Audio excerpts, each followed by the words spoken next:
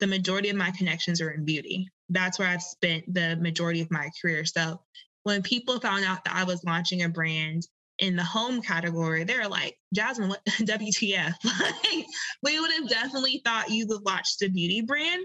And I had never met the major players in that category where I was launching. Like, I still had to show up to the meetings like anyone else that was doing it without any prior connections. I had never met that buyer before.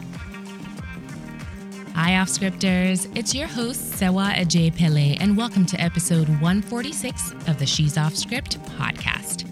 This is a show where we hear and learn from women who've created unique blueprints for their business success. My hope is that you'll hear their stories and translate their gems into a unique path for yourself. In today's episode, we meet Jasmine Foster, the founder and CEO of inclusively designed stationery company, Be Rooted. Jasmine started her career as a retail buyer for the likes of Target, General Mills, and Amazon.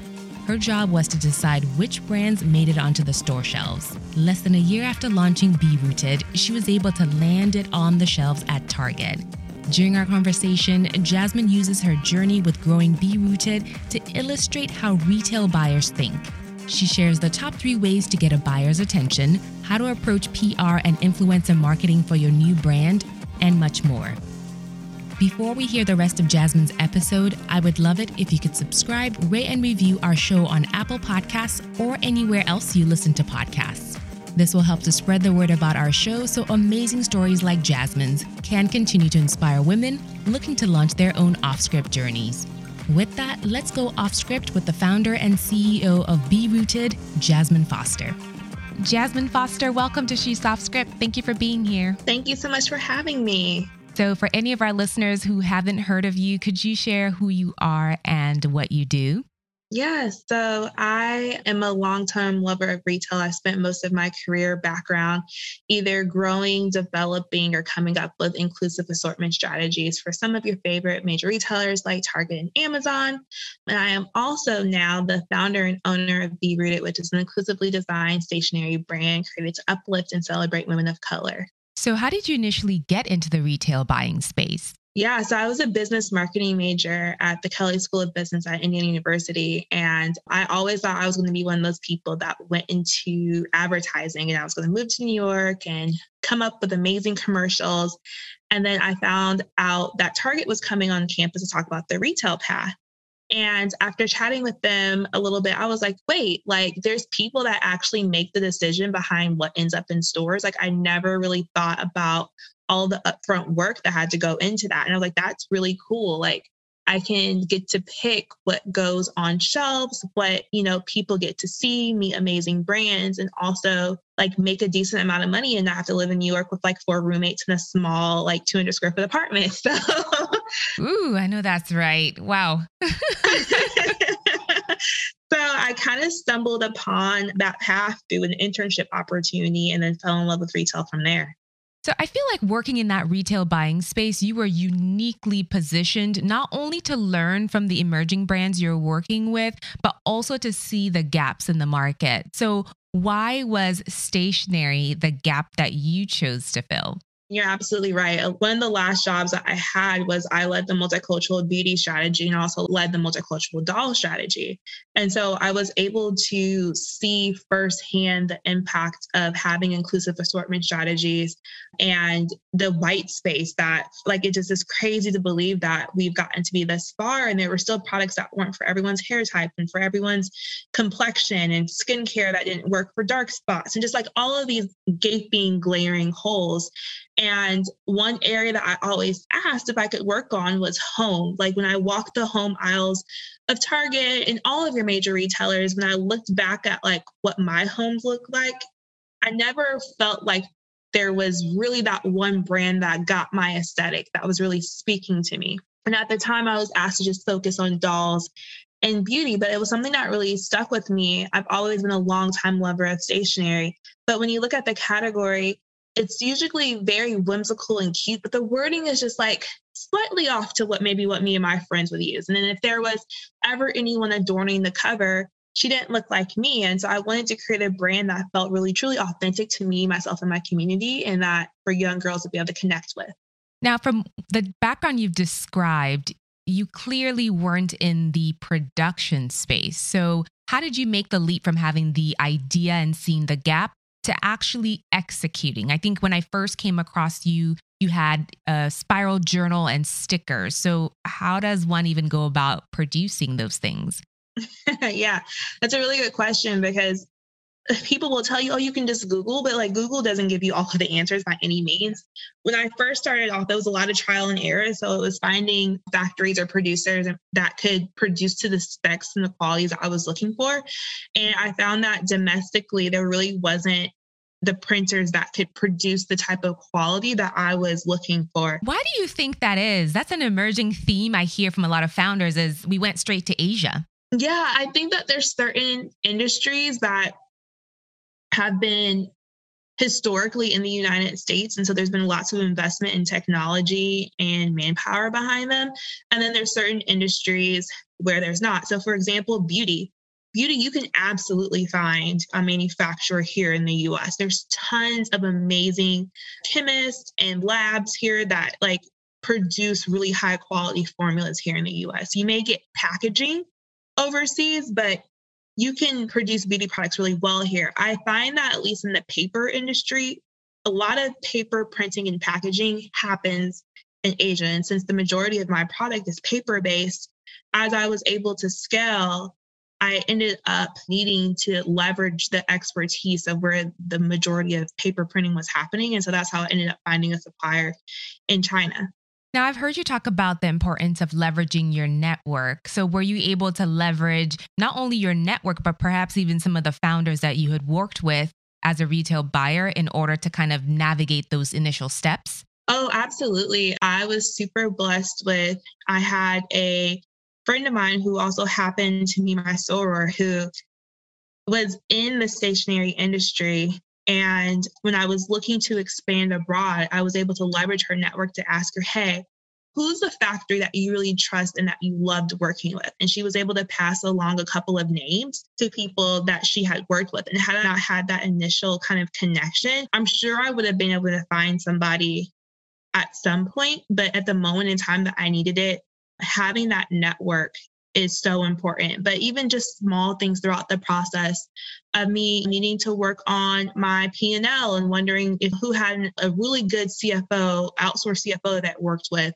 or, hey, I'm considering doing this. How would you approach it? I've leveraged my network so deep, and I think it's so important to not be afraid to ask those questions because they help you make less mistakes. You're going to make mistakes, but they help you make less mistakes up front. Yep, you've got to shortcut it however possible. And I mentioned, I think I came across you either on Instagram or on Google, but when I Google your brand today, there's already a lot of media about you. What was your media and influencer strategy for increasing that brand awareness? Because clearly that has made a great impact for your brand. Yeah. Well, thank you so much for saying that. It's so funny that you said that you can Google and find my brand, because if we were this time last year, if you Googled and tried to find my brand, that was not the case. Truthfully, from all of my years of being in retail, I would have told a brand, hey, like spend the first year or two really owning your audience. You develop your social network, build up an email list, and then get into retail. Because it's going to be really important for you to have that brand equity prior to getting into retail so that you're able to drive your consumer there. However, I got the opportunity to pitch to major retailers a couple of months into owning my brand. It was so fast, and I certainly was going to ask you about that. So because of that, I knew that if I said yes to one of those opportunities, I would not have the email list and the grand social media following that I would have normally recommended to someone prior into entering into retail. So for me, I said, their options on the table are invest in a PR agency, invest in influencers, or go do what I think is a little bit inauthentic is buy the followers and buy the email list. That helps nobody. You're just buying bots. They're not going to buy from you. Yeah. So very early on, I ended up investing in PR, who also runs my influencer as well. It's a BIPOC owned PR agency called Disrupt, and they were very, very incremental or instrumental, excuse me, in creating that brand awareness up front. Because I knew that I didn't have this. I think when I launched in retail, I maybe had 2,000 Instagram followers and even less email subscribers. As a buyer, I guess, putting on your buyer hat, what kind of stats would you have expected one of your emerging brands to have had? Is 2,000 enough? Yeah, I will tell you this. As a buyer, there was always 4 things that I was looking for. Do you have sales traction somewhere? So do you have traction on your website? Do you have traction on independent stores? Somewhere do you have some sales traction? The second thing would be, what is your social following? So if you don't have immense sales traction yet, do you have people that like believe in what you're trying to do? And then I would say the third thing is, do you have an amazing story? And I want to be the buyer that breaks you. And then the last thing is, if none of those things hold true, or if some of those things hold true, do you really cater to a niche that my assortment is missing? And so I think that what benefited Be Rooted is that we really cater to a niche that was missing in their assortment. And so even though maybe some of those other things were lacking, because there was that true white space, that's why we got the nod to get the opportunity. But kind of to go back to your original question, is it was truly that upfront investment. And I was paying for PR influencer before I was even really making the sales to keep up with paying a PR influencer. But I knew that that upfront investment would pay dividends, that if I started to build some traction prior to the launch, I would already have somewhat of a recognition with the editors, so that when I was able to go into that Target launch, they weren't just hearing about me for the first time. They had already started hearing about me through holiday, and they would get excited about this news. And so I knew that upfront investment will hopefully pay off. And I think it worked. I think so too. But what was that upfront investment? If we're thinking about budgeting and allocating our money for launch, how much do you allocate towards the PR and influencer effort? Yeah, not to speak directly to the rates of the agency that I worked with, but because I did interview several different agencies up front. And so what I would tell brands is that for anyone just getting started out, if you're working with a smaller agency that's typically dedicated to working with smaller brands, they're looking for anywhere between like 2.5 to 4,000 a month. Once you become a bigger brand or like a medium-sized brand, PR agencies can go anywhere between like 4 to 10, depending on where you are. So when you're thinking of even on the lower end, 2,000, that's a fair amount of spend. Especially if you're not quite generating that much in sales yet. So you're digging out of your 9-to-5 pocket. And so you just have to really decide what's important to you. And I think that's the beauty around marketing, is that there's so many different levers on the spoke of what you can do to help drive your awareness and promotion strategy. And I wasn't at that point able to have all things firing, but I felt very passionately that because of where I was and where I knew I was going, that PR and influencers was the place that I should focus on. So when it came to influencers, what was your ask of them? Who were you approaching from an influencer perspective? So up front, it was very much so just gifting. I think it's really important to be authentic in defining the approach in which, you can't just go have a list of 100 people and say, hey, here's my product. Will you please post me? You have to find that connection. And so we spent a lot of time up front thinking about a strategy, like who are celebs or macro level influencers who always talk about self-care? Which one of them's already have a passion for journaling?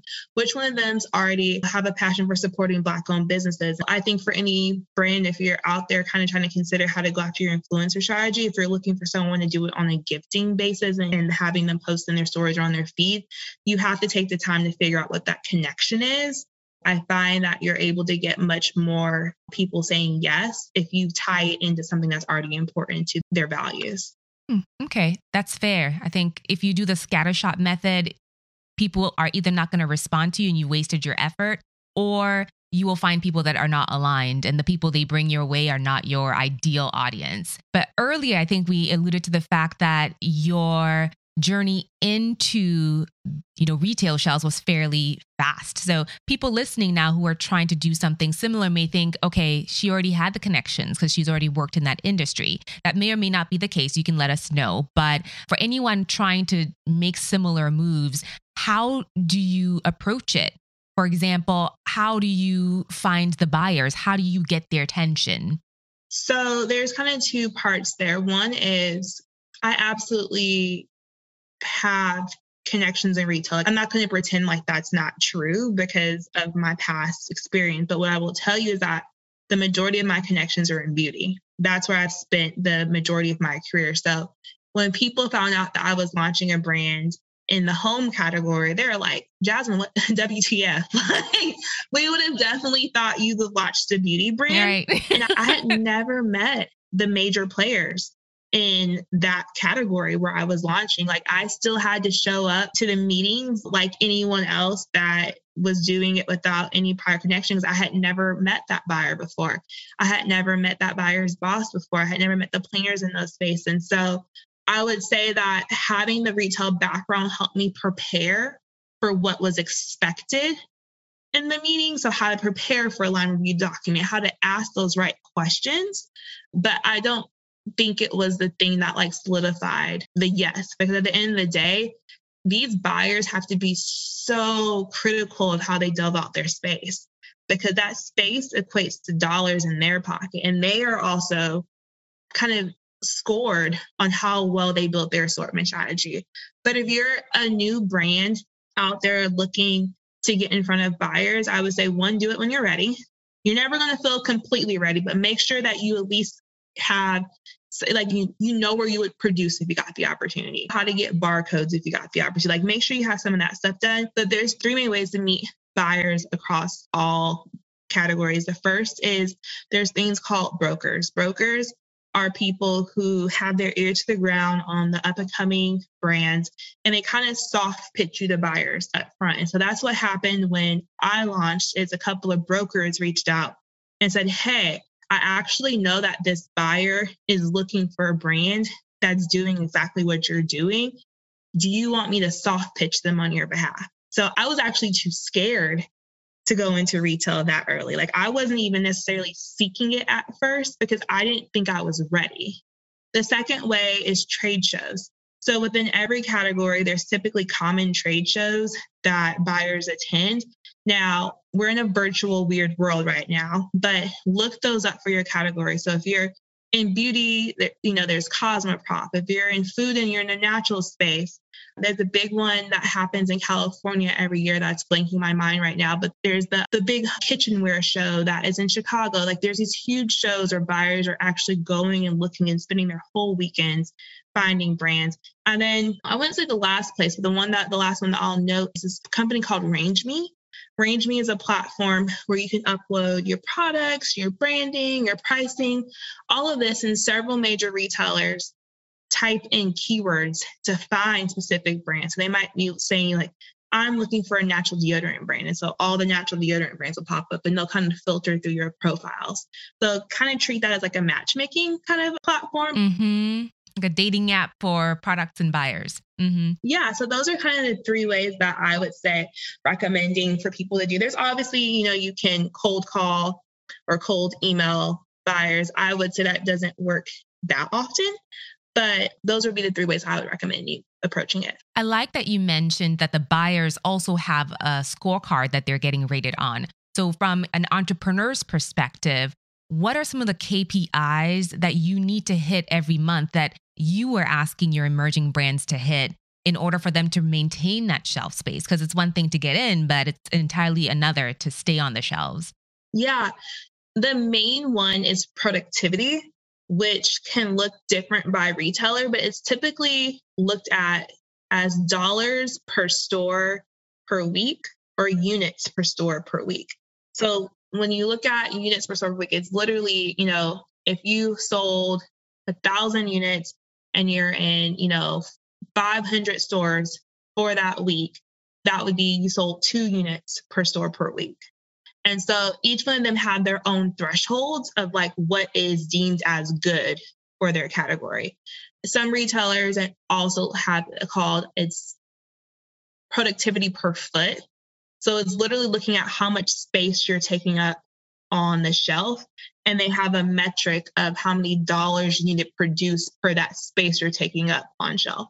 So it really just depends by the retailer, but it's typically some type of productivity metric that is king for the retailer. Ooh, so you got to keep on working once you get in there. Getting in there is not the goal. Staying seems to be the goal you should hit for. Oh, absolutely. Yeah. Getting in there is, I don't want to say easy because it's absolutely not easy, but it's maintaining and then growing that becomes the hustle once you're in. So speaking of growing, you launched with a set amount of products. Where are you trying to take the Be Rooted brand? Yeah, ideally, I want Be Rooted to be the go-to stationery brand for women of color across all categories within stationery. So we launched with journals because that's where we launched our website with. But I hope that you guys will see us over the next couple of years really expand across more categories so that when you are looking to set up your office or you're heading back to school, that you're able to have a full Be Rooted assortment to take with you. Oh, that's exciting. And are you planning on expanding beyond Target as you grow as a company? That's a really good question. I'm constantly trying to figure out and determine our distribution model to make sure that we're growing strategically in a way that we are keeping up with where our customers want to see us, but where we're also keeping up with the cash flow that we're bringing in to be able to support our retailers in a very good way. And so there's just a balance, right?